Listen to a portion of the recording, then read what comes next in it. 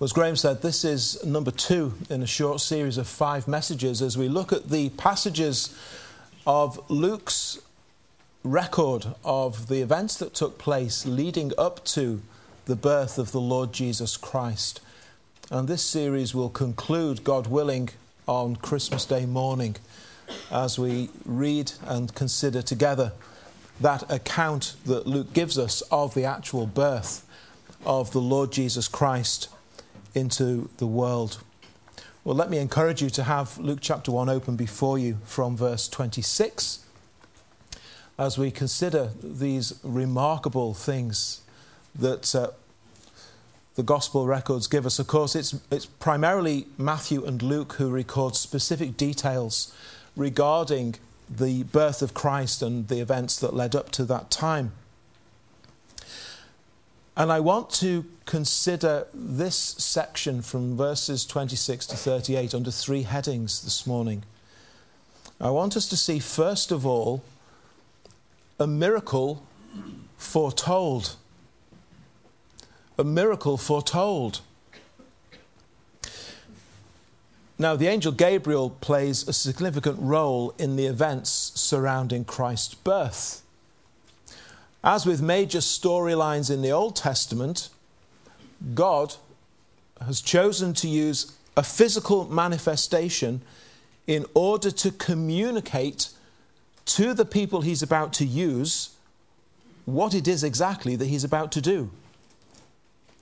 In the Old Testament, we find God, well, for the most part, he speaks to his people through his prophets. Thus says the Lord, they declare. But we also find that from time to time in the Old Testament, God speaks directly to other individuals. And this was, as for the prophets, well, how did God speak to them? Well, sometimes we find that he did speak with an audible voice. On other occasions, it was an inner revelation by the work of his Holy Spirit. Quite precisely how that worked is something of a mystery to us, but it's what the Bible most definitely and clearly teaches. On some occasions, however, even in the Old Testament, God sent an angel or angels, such as appeared on several occasions in the story of Abraham, if you read that through. But we also find instances in the Old Testament of God himself appearing in a temporary human form. We call it a theophany. One example would be when Jacob wrestled with God in Genesis chapter 32. We believe that to have been the Lord Jesus Christ himself, not incarnate, not in a fully human form as he would become at his birth, but taking on some kind of form so as to be able to engage with Jacob in that way. In announcing this new work that God is about to do at the start of the Gospels, it is Gabriel who God chooses to use. Well, more than 6 months now have passed since Zacharias had his encounter with Gabriel in the temple. Elizabeth is now 6 months pregnant, verse 36. Now it's interesting to note that as these different things are being recorded for us, they're being written down by a doctor. We know that Luke was a doctor because that's how Paul speaks of him in Colossians chapter 4. So here's a man with a scientific mind. Here's a man who knows how babies are made. He wouldn't have known as much as medics today know, but he understood the basics well enough. He knows that someone in Elizabeth's position and at her age is never going to become pregnant. But she did. And the witnesses were many, and the evidence was overwhelming and undeniable. Well, how can this possibly be? Luke is more than satisfied to put his trust in the story of Gabriel's appearance to Zacharias as the means of explaining how this happened, and to put his name to this written record of what took place. But then, medically speaking, Luke is presented with a completely different dilemma. Here is a young woman in her prime, Mary, probably no more than in her mid-teens, fitter and stronger than she'll ever be to bear a child. Ah, well, that's looking more hopeful. Very good. Just one problem, at least when it comes to having a baby. She's a virgin. She's never had any sexual intimacy of any sort with any man. She's promised in marriage to Joseph, but both of them are walking before God in purity and with fidelity. We note again, as we did with Zacharias and Elizabeth, that God has chosen to use those who were of the correct line of descent, this time from King David. More on that shortly. But also those who are walking before God as they ought to walk, and Mary has been blessed and found favour with God. Let me also say, this does not qualify her to be venerated and worshipped as some do. More on Mary next week when we look at the following verses. But back to the facts being placed before us. This young girl is going to become pregnant without having had any physical contact with a man. Because, says Paul, this medical man of science, God, in the power of his Holy Spirit, is going to work in the body of this young woman what must surely be the most remarkable, wonderful, glorious miracle that's recorded anywhere in the Bible. That God himself is going to enter into the body of this girl. The one born of her will be one person with two natures, fully God and fully man. And Dr. Luke makes no attempt to explain how this can be any more than I am going to try to attempt it. He can give you no explanation as to how this can be other than to say it is God. I can give you no explanation as to how this could be other than to say this is the power of God at work. Luke believes it,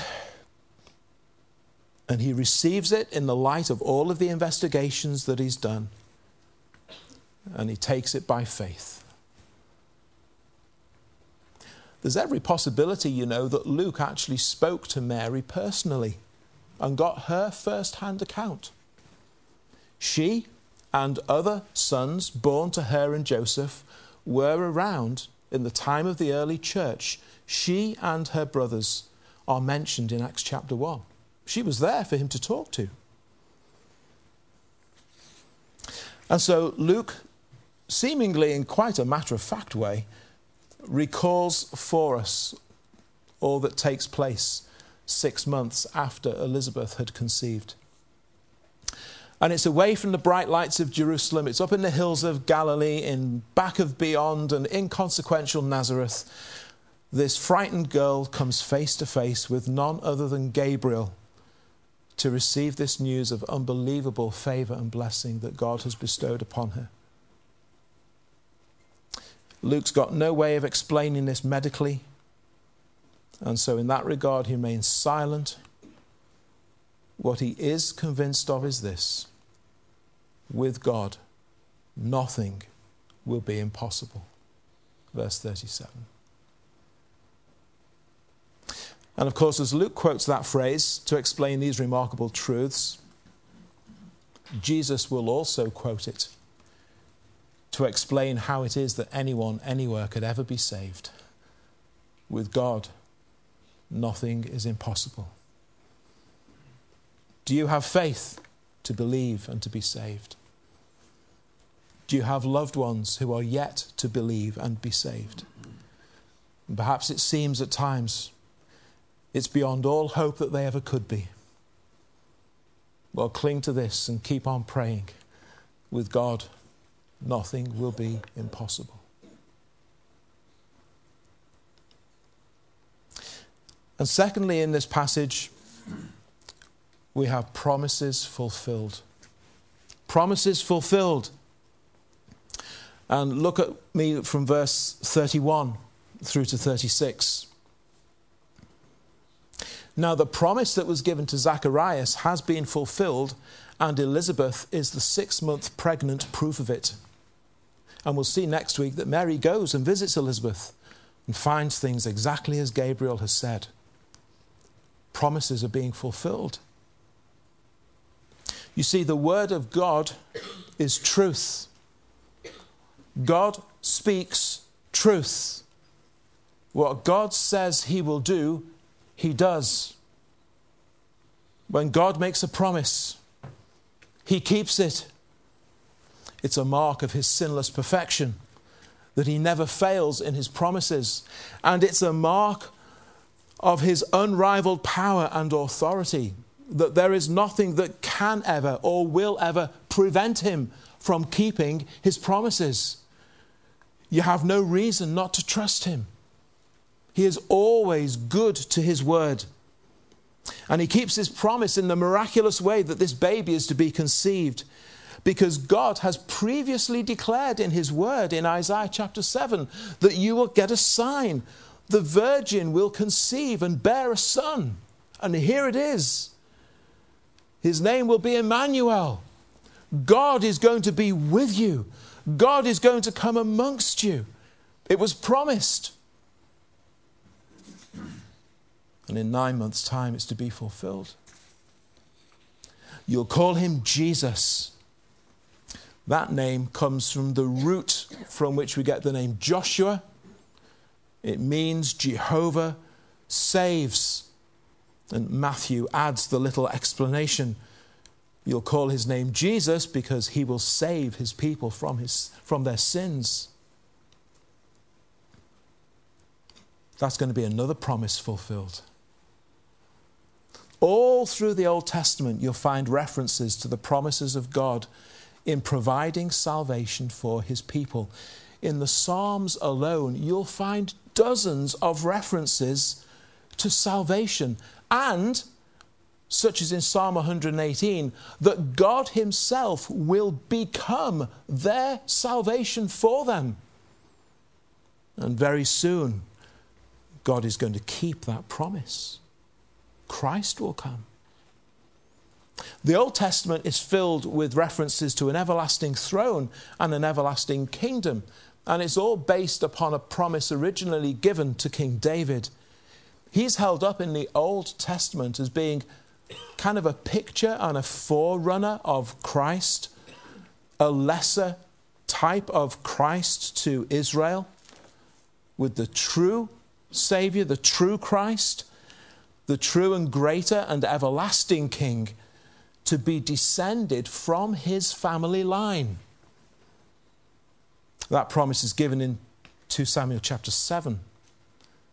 It's sometimes referred to as the Davidic covenant. It's the covenant God makes with David down through the generations. It lasts for 14 verses, but towards the end of it, God makes this statement. He's speaking to David through his prophet Nathan. And he says, when your days are fulfilled and you rest with your fathers, I will set up your seed after you. That's Christ he's speaking of. Who will come from your body. He's going to be a descendant from you. And I will establish his kingdom. He shall build a house for my name, and I will establish the throne of his kingdom forever. I will be his father. He shall be my son. My mercy shall not depart from him, and your house and your kingdom shall be established forever before you. Your throne shall be established forever. And God is speaking of that time when from the line of David would come the one who is King of kings, who will reign for all time and into eternity. And that language is repeated many times thereafter throughout the Old Testament. What's Gabriel saying? He's saying this baby will be that seed. And Joseph, as we've seen, is descended from David. And so the household to which Jesus belongs will be from that heritage fulfilling that promise. And that everlasting kingdom that's been foretold is about to be ushered in. The promises are all about to be fulfilled. Something glorious is about to occur. So glorious, it will lead to most of the world resetting their calendar by it. Imagine that. What kind of event must that have been? And this event will be about one person, the Lord Jesus Christ. All the focus is going to be on him. It's interesting. It's said of John the Baptist back in verse 15, he will be great in the sight of the Lord.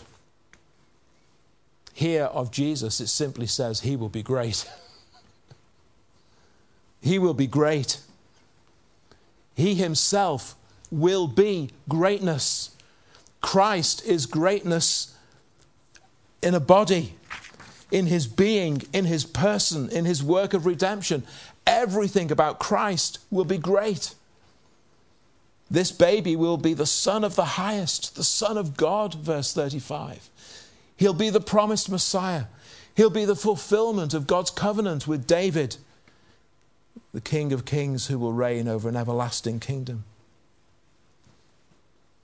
If there really is a God, and if he really is going to deal with my sin, I need him to be bigger than I am. Don't you? I need him to be mightier than I am. I need him to be wiser than I am.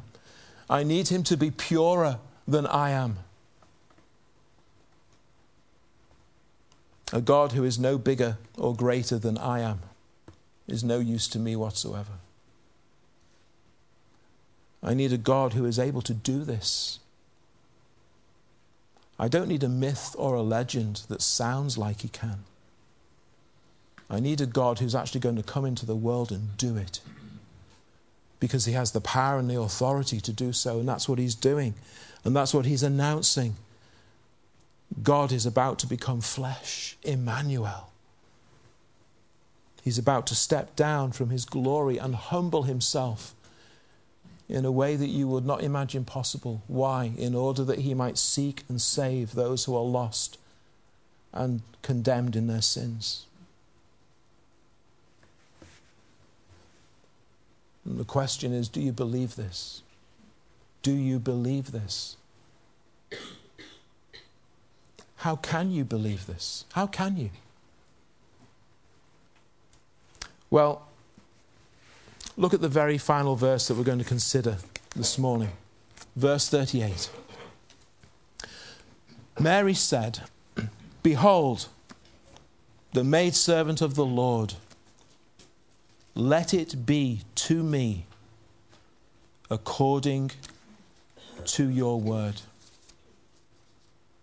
Now that might not sound like very much, but that is huge, huge, huge what she's just said.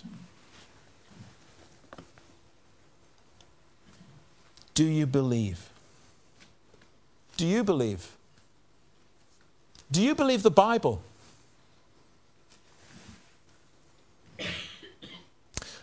There's only one reason for believing the Bible that really matters. There's only one reason for believing the Bible that means anything and is of any use. A.W. Tozer was a much-loved pastor and preacher in the United States. He began to pastor his first church 100 years ago this year. You might think that someone from a century ago has nothing much relevant to say in the 21st century. Wrong, wrong, wrong. Listen. I'm going to quote him. I am going to change one thing. He makes an allusion to baseball. I know nothing about baseball. I've changed it to cricket. That still might not help some people, but at least it's English. There we go. He said this: I receive lots of magazines, most of which I dutifully and joyously never read. I looked at one recently after I came home in the evening, and it had a question and answer section in it. One question was, "Dear Dr. So-and-so, what about the whale swallowing Jonah? Do you believe that?" Now, how would you respond? Do you believe it? And if you do believe it, why do you believe it? What would you say? Listen very carefully. The good doctor replied, whoever this man was in the magazine, "Yes, I believe it. Science proves that there are whales big enough to swallow men." And Tozer says this: I folded the magazine and laid it down. That man had come up to bat, but been bowled out for a duck. He'd not scored any runs with that answer. Tozer says this: I believe that Jonah was swallowed by a whale, not because a scientist has crawled in and measured a whale's belly and come out and said, yes, God can do it.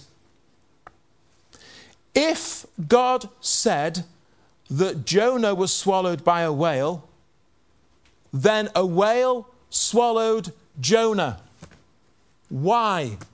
Because God said he did. End of story. Do you get the point? Tozer goes on, we do not need a scientist to measure the gullet of a whale. Why are we fussing around finding out the collar size of a whale or how big its neck is? Here's his conclusion. Listen carefully. Whenever I find men running to science, see, it's not a new issue. This is 100 years ago. Whenever I find men running to science to find support for the Bible, I know they are rationalists. They are not true believers. Well, thank God for men like A.W. Tozer.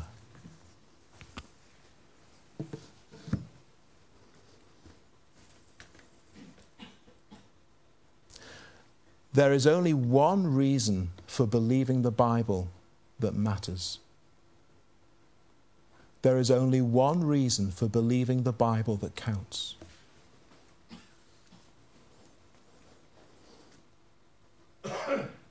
It's because you believe that God is. And you believe the Bible is His Word. And that is enough. That is sufficient. And if you say that is not sufficient, you are in big trouble spiritually. Big, big trouble. If the fact that God is and that the Bible is His Word is not sufficient for you, you're in big trouble. Do you believe is the question. How did Mary respond, you see? There's only one response that's going to be pleasing to God. Mary humbled herself before the Lord. She acknowledges God's lordship over her. And she acknowledges her place as His humble servant. And let it be to me according to your word. God has said it. That is enough. So be it. That, friends, is the faith of a believer. Do you believe? You've all the evidence you need within the Bible itself, you see. It's what we call a self-attesting book. It confirms itself. It interprets itself. It identifies itself. It needs nothing outside itself to prove itself to you. It is the place and work of the Holy Spirit to convince men and women of its truth. It's not the place of science and philosophy to do that. It's the Spirit alone who convinces people of these truths. It's the Spirit of God alone who makes people fall on their knees before the Lord and say, yes, I believe. Because you see, the belief that is needed is far more than just the elimination of skepticism. That's not believing. The belief that is needed is far more than overcoming disbelief of the facts. That's not believing. The belief that is needed casts the sinner on their knees in repentance of their sins before the Lord God of heaven. The belief that is needed embraces the Son of the Highest, Jesus Christ, as the Lamb of God who takes away the sin of the world. And he's come to take my sin. The belief that is needed by faith loves and follows Christ as Saviour and Lord. A miracle is foretold in this book. Do you believe? Promises are fulfilled in this book. Do you believe? Salvation is promised and secured in this book, God's Word. Do you believe? Our Father in heaven, how we praise you for the things you have revealed to us through your word. Lord, we pray that for each one of us, we might see and know and understand that these truths come from heaven. These truths from the God who is from everlasting to everlasting, eternally God. Oh, grant, O Lord, that we might humbly bow before you, and that we might believe, that we might know that this baby born in Bethlehem is the Saviour of the world, that he is the one to whom we must turn in repentance and faith. Oh, grant us, O Lord, faith and understanding, that we might rejoice in all that we have in the Lord Jesus Christ. This we pray in his most precious name. Amen.